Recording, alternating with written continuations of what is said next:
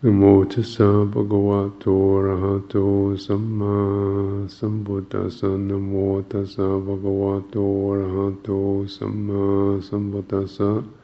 Namo tassa bhagavato arahato samma sambuddhassa. Buddhaṃ dhammāṃ saṅghāṃ namasāmi. So considering the events of the last week, and this demonstrations in Burma, peaceful demonstrations in Burma on behalf of more democratic, or at least popular consensus on it, on our government, or these demonstrations being put down a very abrupt and brutal and non-negotiable way. It's the most kind of brutal way you can do it, just shooting people and kicking people around. Seems almost to not say anything about it would seem to be a kind of negligence. So I'll take leave to at least mention this evening, particularly as I think many of you have it in your minds. We've been asked to chant, we've been asked to dedicate this day to some kind of statement of solidarity.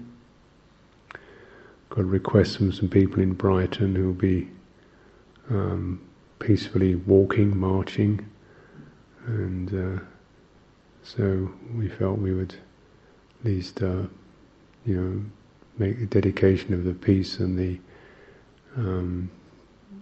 sincerity and the wish of our practice. Also, we've been contacted and through the email, so I've sent my own personal email to be put on a petition. It's the least you can do. And Lumpur Sumedho has made a statement on behalf of the entire Sangha in the West of our particular community of monasteries. Something that will be put on the website, and also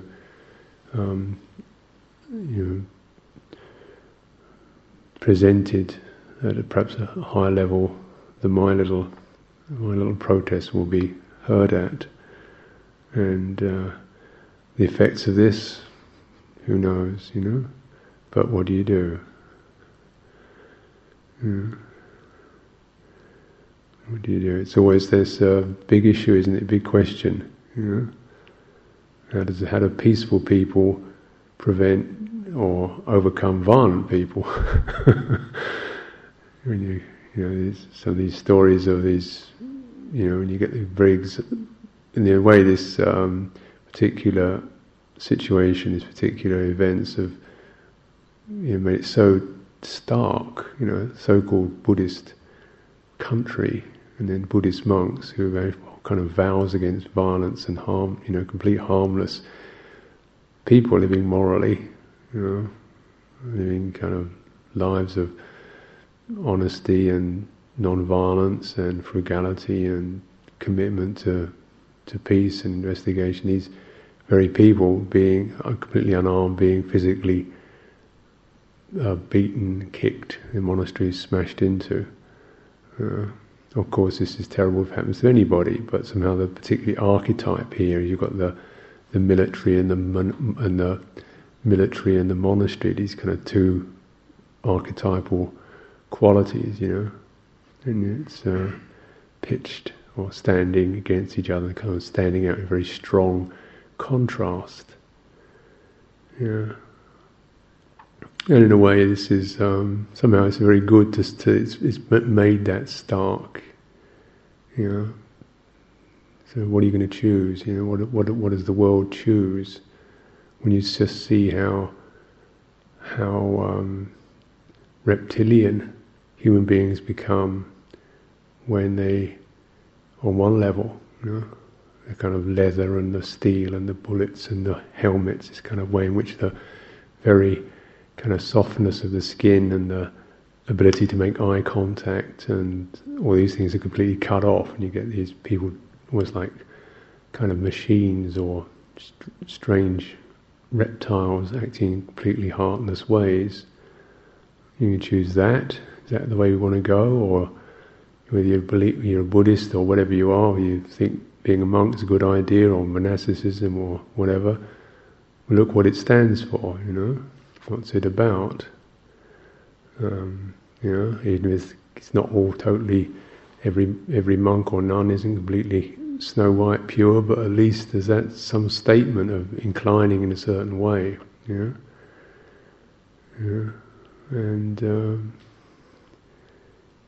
it kind of presents this. Of course, this is a much bigger issue than Burma. You look at Zimbabwe, another Darfur, you name it, Tibet, when that went down, and China, millions and millions of people slaughtered in China. The same kind of power craze, money craze, it seems to override what we would normally consider to be the kind of more mammalian, let alone human, instincts of sharing and nurturing and looking after each other. And you see what are the kind of what supports this violation of the higher human qualities. You have the kind of army, obviously, but the army is just is almost like the pointed end of the money, and the state. You see how when you have a state which doesn't necessarily owe much allegiance to the people. You can have a state which doesn't actually care about the people living there. I mean, some states are better than others, but it's not necessarily the case. You get a kind of ruling elite, don't you? And the whole thing is that the state is held together by governance and by power, rather than say that by people actually feeling some sense of kinship or interest or wanting to be together. You're in something with borders around it, and that means you go along with what a particular power group say. And you can have some states seem to be governed a little more sympathetically and empathically than others. Some of them are obviously, like Zimbabwe, Burma, many others perhaps we might name, seem to be completely callous and not concerned with the welfare of the people at all. The very opposite, actually attacking their own people. And it's very, very. There's this quality. This what states do. Even United States, where it won't even ensure or give medical attention to their own people. Proper medical, real, full, beneficial, benevolent medical care to their own people.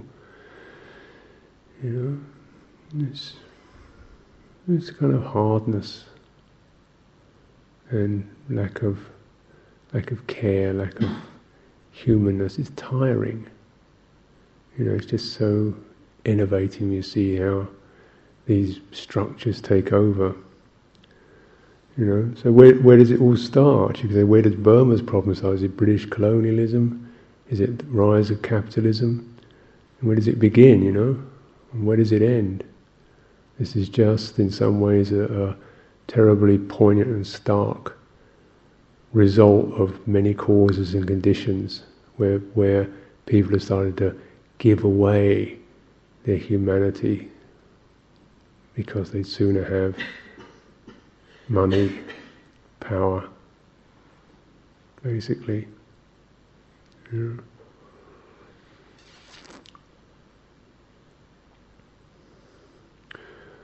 And so we of course, Buddhism in some ways doesn't really offer answers on the political level. There's nearly no such thing as a Buddhist state. You may have Buddhist countries where there's a lot of Buddhist people, or people who have degrees of Buddhism in them, or degrees of Dhamma interest in them, like Thailand or Sri Lanka or Burma or whatever. But you don't have, there's no such thing as a Buddhist state. As the state isn't run on principles of Dhamma. The Buddha did, there's a kind of list of the qualities of what's required, or what a true Dhamma leader is, and these are things like gentleness, justice, living with moderation, living compliant with the will of the people. And this is laid down in, how many 100 years BC. They're called the Raja Dhammas, the duties of the righteous leader. So it's not as if the message is there, and maybe the nearest ever got to it was people like Ashoka or maybe Gandhi or.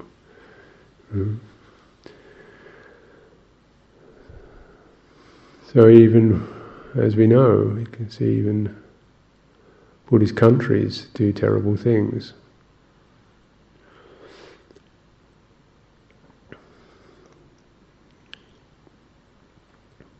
Because we're looking at principles of Dhamma, not the labelling,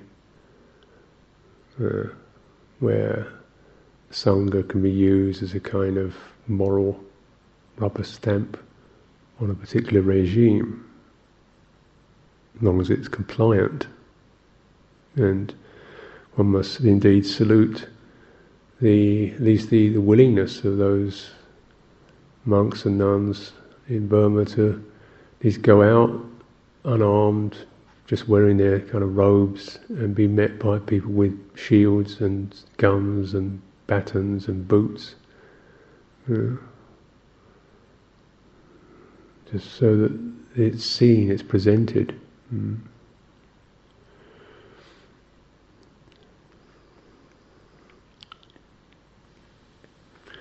We might say, well, what do we do? Well, we do what we can.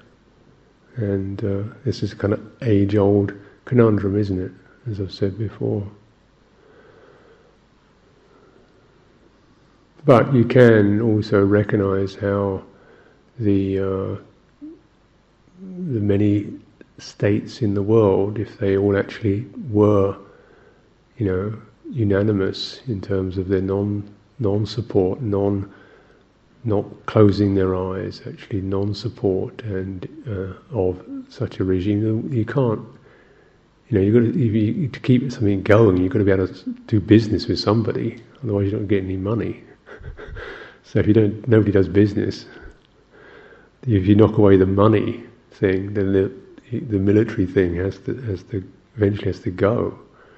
You've got the money, military, and the state, and if you take away the money, which is, if you like, where the only bit which is actually refers to people outside, then that must be the most available source of resolution, of destabilizing a regime.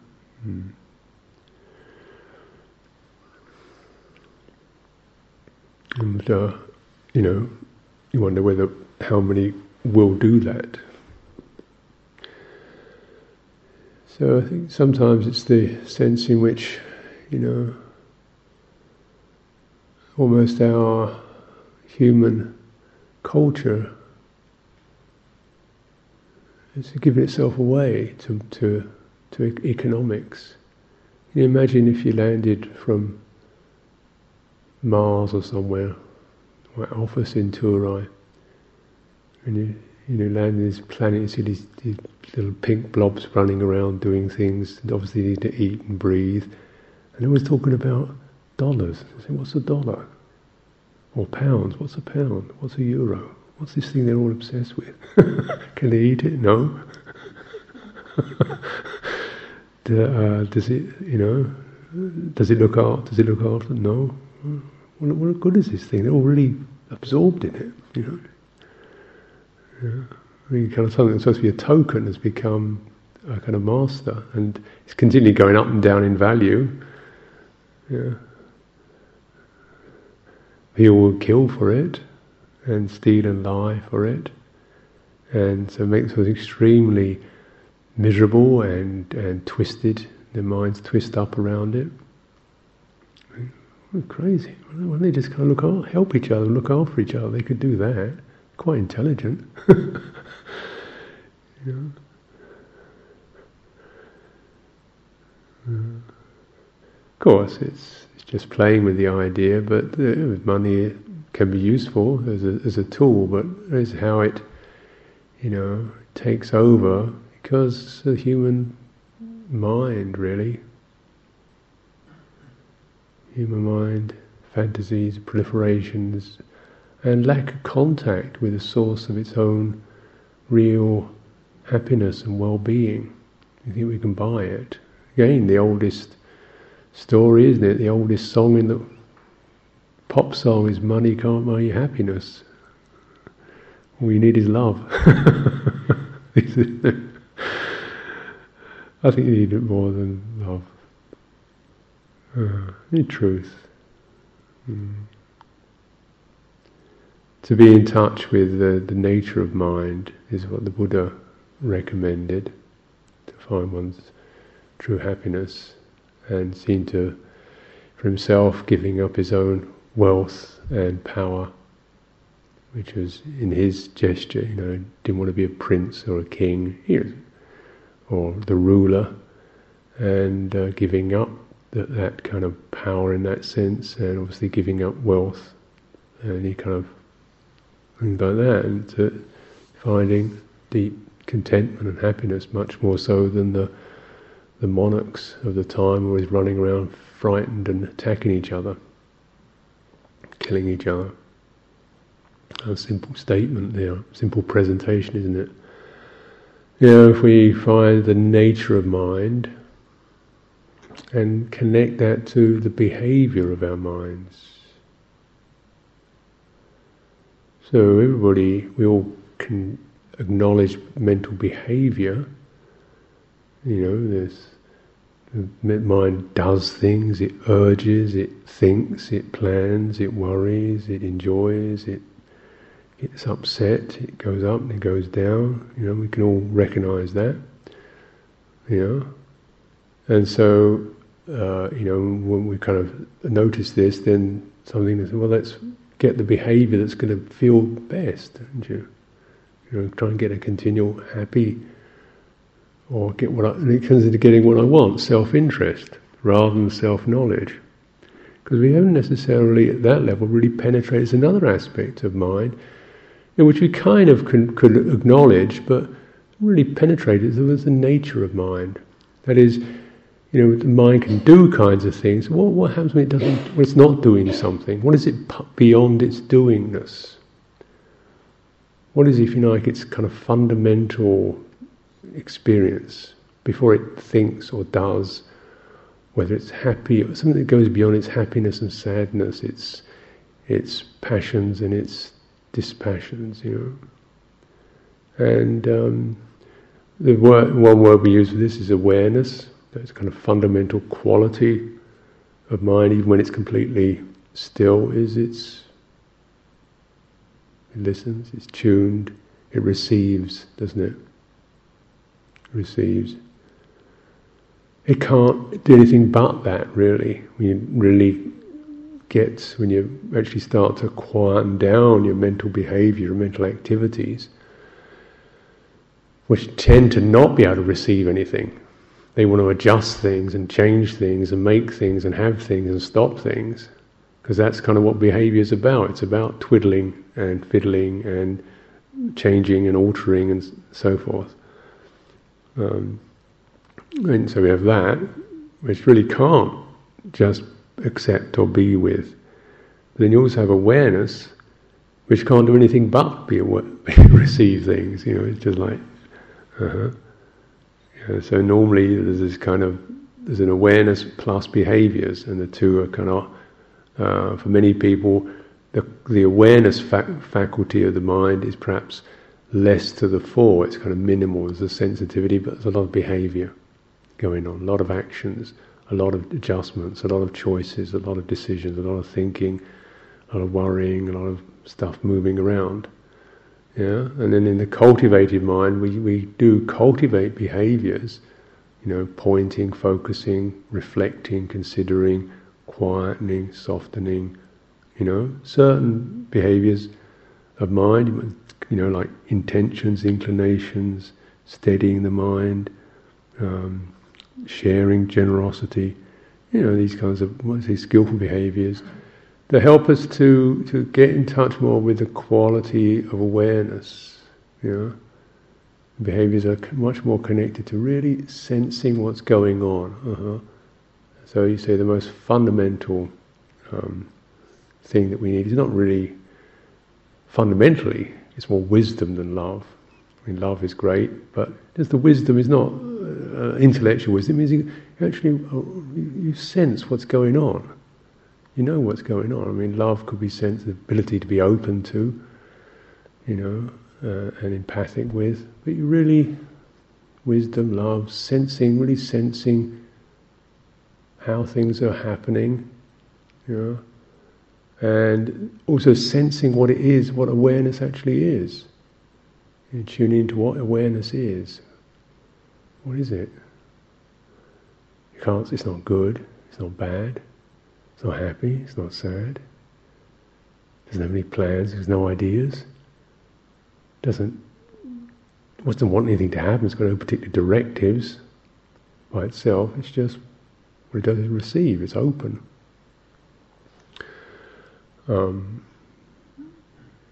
So as we meditation, we sort of quieten and soften and go into that, letting come to the end of a thought, or the witnessing of a thought, or the quietening of an emotion, or where an emotion arises from, or that which can be with listening to, empathic to an emotion. What's that? Could we even say it's a what? Thing. We don't. All these words tend to break down. You can just keep doing the practice that somehow aligns you, attunes you into that. You're attuning to that, and you like it. It feels good. It feels deep. It feels resourceful. It feels nourishing. It feels something you can trust because it's got no directive at all. It's not trying to make you into anything at all. Not trying to make you be anything or stop. It does completely doesn't do that. It's just continually presenting. This is this is that. Here it is. It's this is that. And because of that, we really respect that in ourselves. You trust and you respect that in yourself. And with that, then in a way, because of trusting and respecting that, you're just witnessing the behaviours of the mind.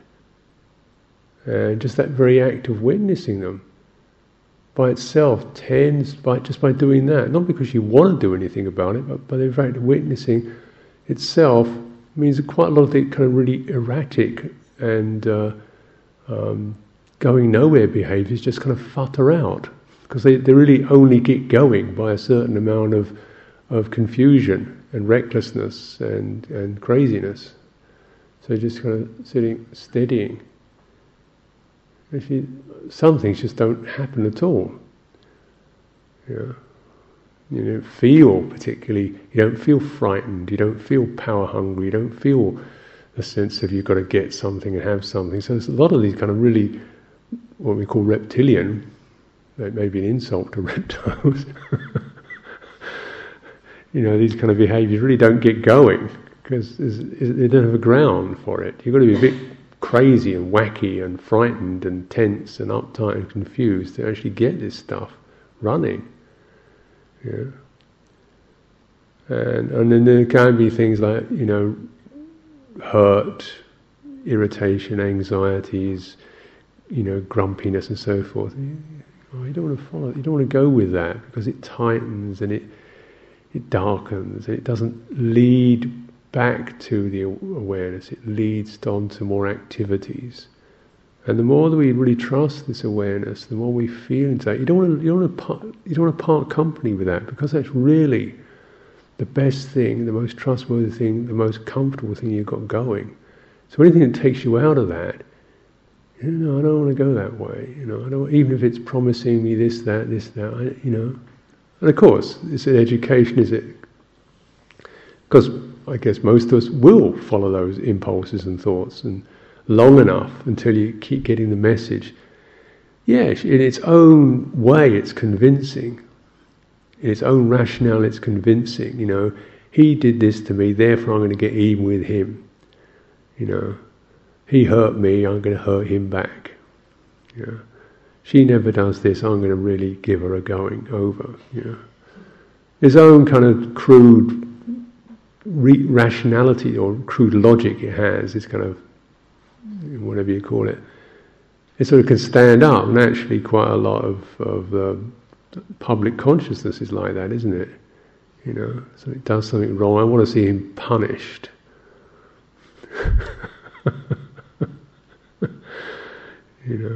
Let's bomb them because we're frightened of them. They might attack us, so let's blast them first of all. These kind of things happening. And it all makes sense when you're frightened. When you get the fear stuff comes over, then you do, well, I'm sorry, we just got to do this because we're frightened. So you get fear, you get power, you get things like that really hit the nerve, where people will start to lose touch with their own real treasure and give it away. Probably these much more powerful even than greed. People do lose it with greed, but it's perhaps a little less really instinctive as fear, and which is supposed to be about protecting your life. So when peaceful people will actually go out to meet hostile people, this is a tremendous sign of people not following fear and not following revenge and not following hatred. Even when you could say on an purely emotional level, there's every reason to do so, But they're not relying on emotion. If you rely on awareness, you realise, no, we've done that. I'm sure we've all done that. We've all kind of verbally, lashed back or manipulated or attacked people, or borne grudges. Probably can do it again, somewhere along the line. But in the process of waking up, you see these, you tire of these, not even because they're morally distasteful, but just because they don't take you anywhere good. You end up stuck sitting in your own bathwater of muck. And there's a sense of, we're losing something really precious. A true, Lumpur Cha called it a true home, where there isn't fear. Awareness isn't fear. It doesn't have fear in it. It doesn't have hatred in it.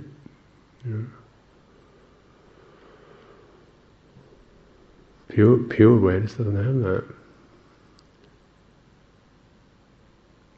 And our practice is then really, how is it that, although this is the true for all of us, how is it that all of us, I imagine, get seduced, get kind of, get seduced by these energies, even though, probably as practitioners, we might all recognise this is really rather nice space where you can kind of sit back and witness and feel quite mellow, and or at least you can acknowledge it, or you think, I get a touch of that, I want to be more of that, and yet we keep getting seduced by these other things, if they're important or urgent or the way you have to be,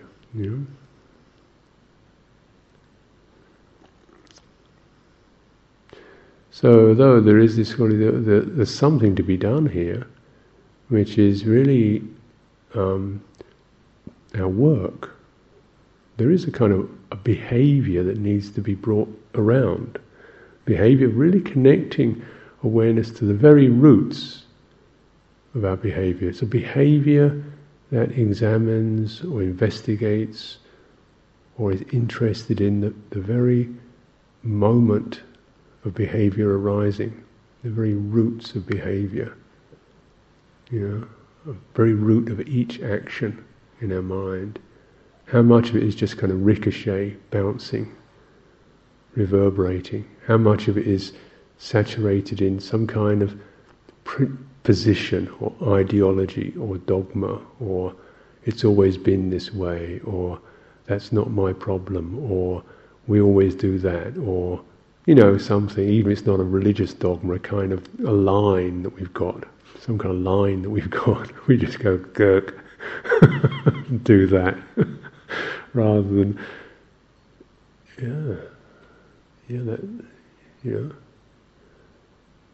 because even with the teachings on awareness, you can do some funny. We don't connect it to behaviour. One of the fallacies, and perhaps a dangerous one, is when we completely separate awareness from behaviour. So you can either rest in awareness, or there's kind of behaviour, and behaviour is just what happens. It's just stuff that happens, just the way it is. Whatever arises happens. Well, why did it arise? Did you ever look at that?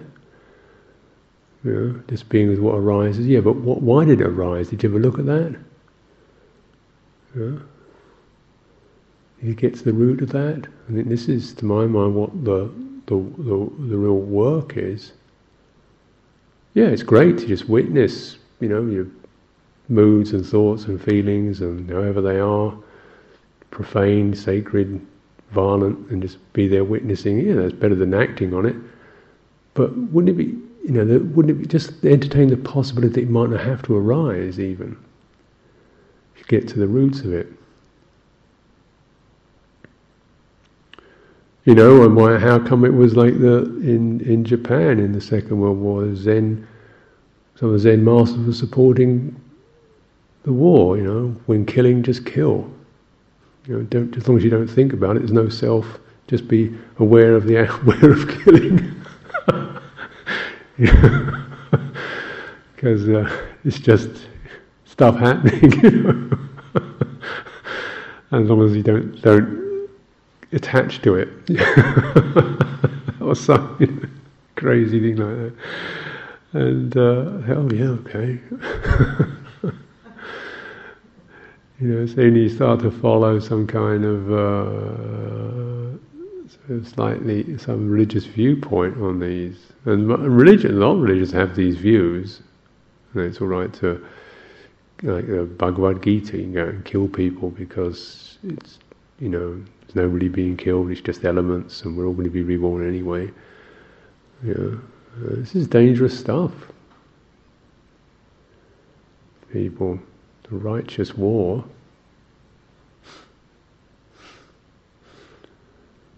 Of course, to really just bring your awareness to the roots of your behaviour is very disarming. Because maybe at that moment we really don't know what to do. Because this is really what not self is about. When you bring your awareness to almost the moment when your action is happening or about to happen. You realize so much of what one senses oneself as being is that action, or at least the actor, the one who thinks, who feels, who does, who knows. Because knowing is an action of deducing, right? And without that, you may feel something like that. And of course, we come, well, we can't. You've got to do something. Yeah, true. But just the immediate sense in which you pick up behaviour, and how difficult it is to just bear with a few moments of not having a response or a thought, an action, a strategy, knowledge. Is this kind of a complete relinquishment into openness. Mm-hmm.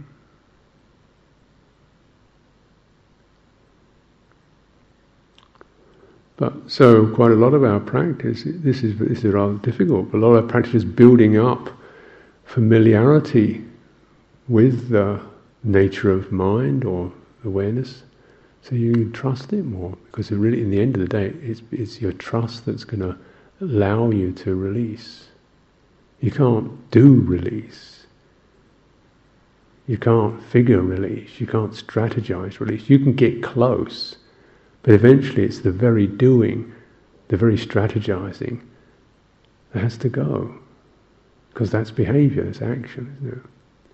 Somebody's asked me the other day, well, when I get to this state, my mind feels quite peaceful and happy and not thinking. What should I do? I said, do? Well, I don't want to just sit here and wallow in it. I said, well, why not? Well, I should turn my mind to something more useful or profitable. I say, well, what do you think that is? Well, I don't know. Well, maybe you could tell me what's your useful and profitable. I said, well, there's these kind of latent tendencies we should uproot. I said, yeah, right. Well, maybe that latent tendency you need to uproot is the idea that you've got these latent tendencies that you need to uproot. Maybe that is the latent tendency, that continual feeling you should be doing something, knowing something, investigating something, working on something. Maybe that's the bit that's the fetter, that kind of nagging thing in the back somewhere. Every time you get into really stopping, dropping. Right, that was good. Yeah, well, done the hour. That was nice. Do something, Or what should I turn my mind to now? Maybe that little kind of nervy bit is the bit that one should start to just say, no, you don't. We follow that. We follow that many times. What would it be like if you didn't follow that? Would you go potty? Would you fall apart? Would you start dribbling? Why don't you take a chance, see what happens? Why not? So just that sense of giving it over, so that we get a sense of really stepping back to look at some of these nervy senses, right, in the base of the mind that are so much associated with the sense of being something. Even being somebody who's getting closer to nibbana. Being someone who's seen something.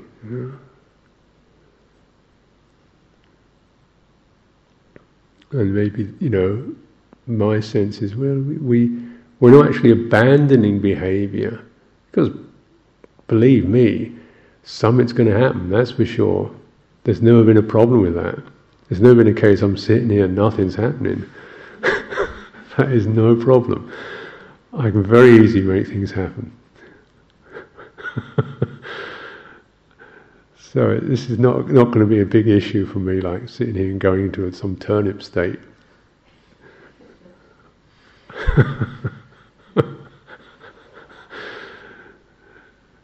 So if you just linger longer, come to that relinquishment, maybe that you can see how just in actually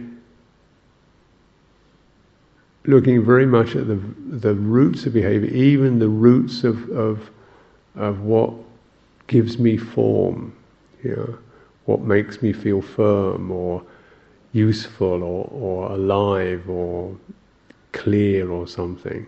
You've done that. You've done that already. You have to prove it. You've done it. So what if you just stop doing it? So there can be some sense in which this is more than even a self-experience. Actually or re-establishing the foundation of what we sense ourselves as being.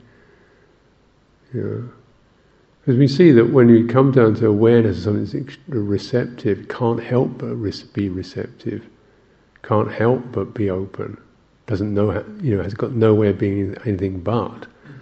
What if that's something that's so strong for us, stronger than our self-forming instincts, that is available, in the way that we are with each other.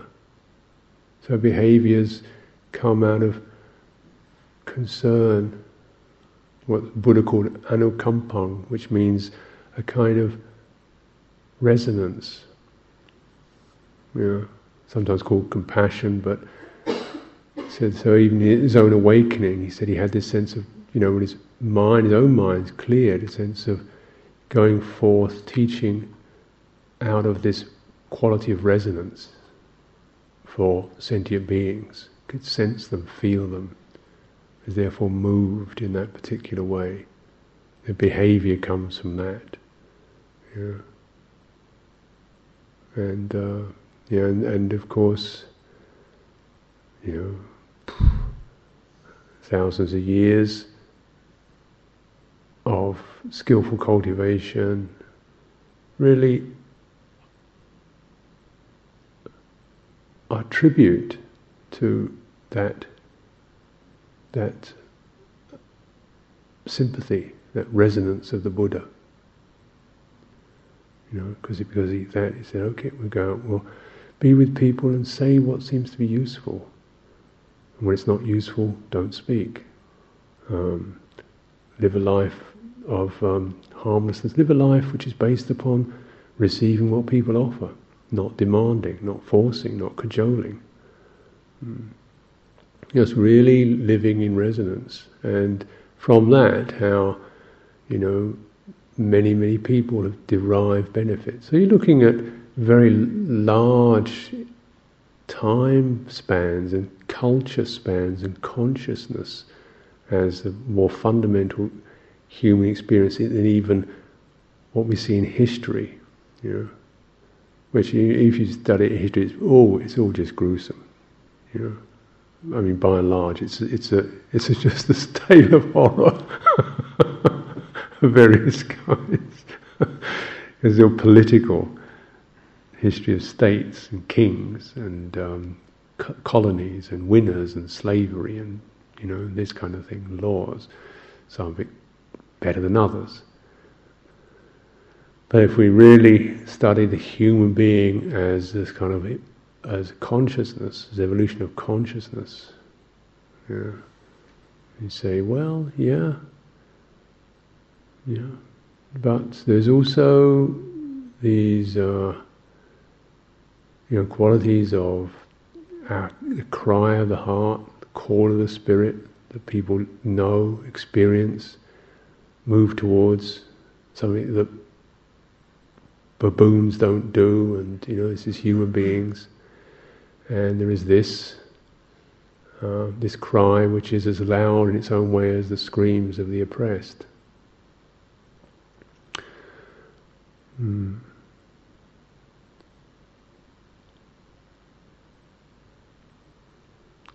this, surely, whatever else, this is what we have to follow. This we must follow. What we can do from there remains subject to forces, karma, external circumstance. Like the Buddha couldn't enlighten everybody. Even the Buddha open, resonant, clear, compassionate, deeply resourced in many ways. You couldn't turn everybody on. Some people just too closed down, not able to pick it up. You know? So when he couldn't do it, you know, when he had to witness his own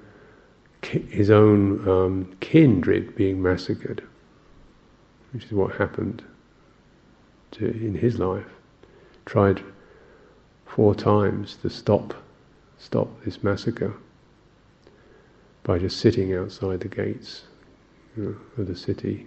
Kings would come up and say, well, would the Blessed One like to stand somewhere? I said, no, I'm fine sitting here. The shade of my kindred is dear to me. You know, and just sit in front of the gates. The king turned away. 3 times. Yeah. To stop this. But even then he couldn't stop it. Yeah. So when we look at history, we also have to, there's a sense of, you know, cause and effect. And when these powers of confusion, ignorance, greed, avarice, jealousy, power, so forth take over, they have effects. And a country like Burma isn't just like pops up out the blue. This is just one poignant instance in the causes and effects of world history. You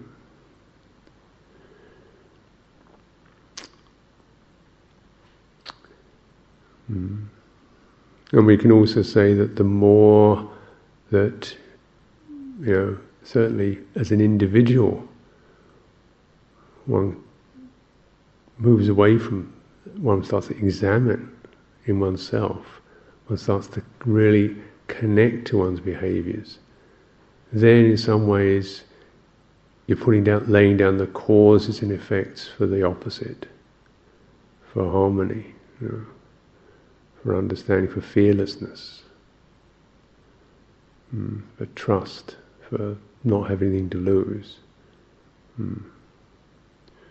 And you know, then we could say, well, you know, every one of us feels, I'm sure we all need to feel we're living our life without regret. And we're living our life without feeling we've kind of sold out to something. That we've tried to be as fully and honourably human.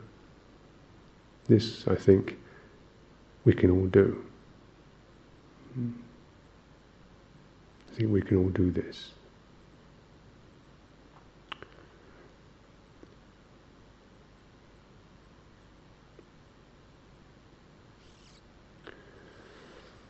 Anyone?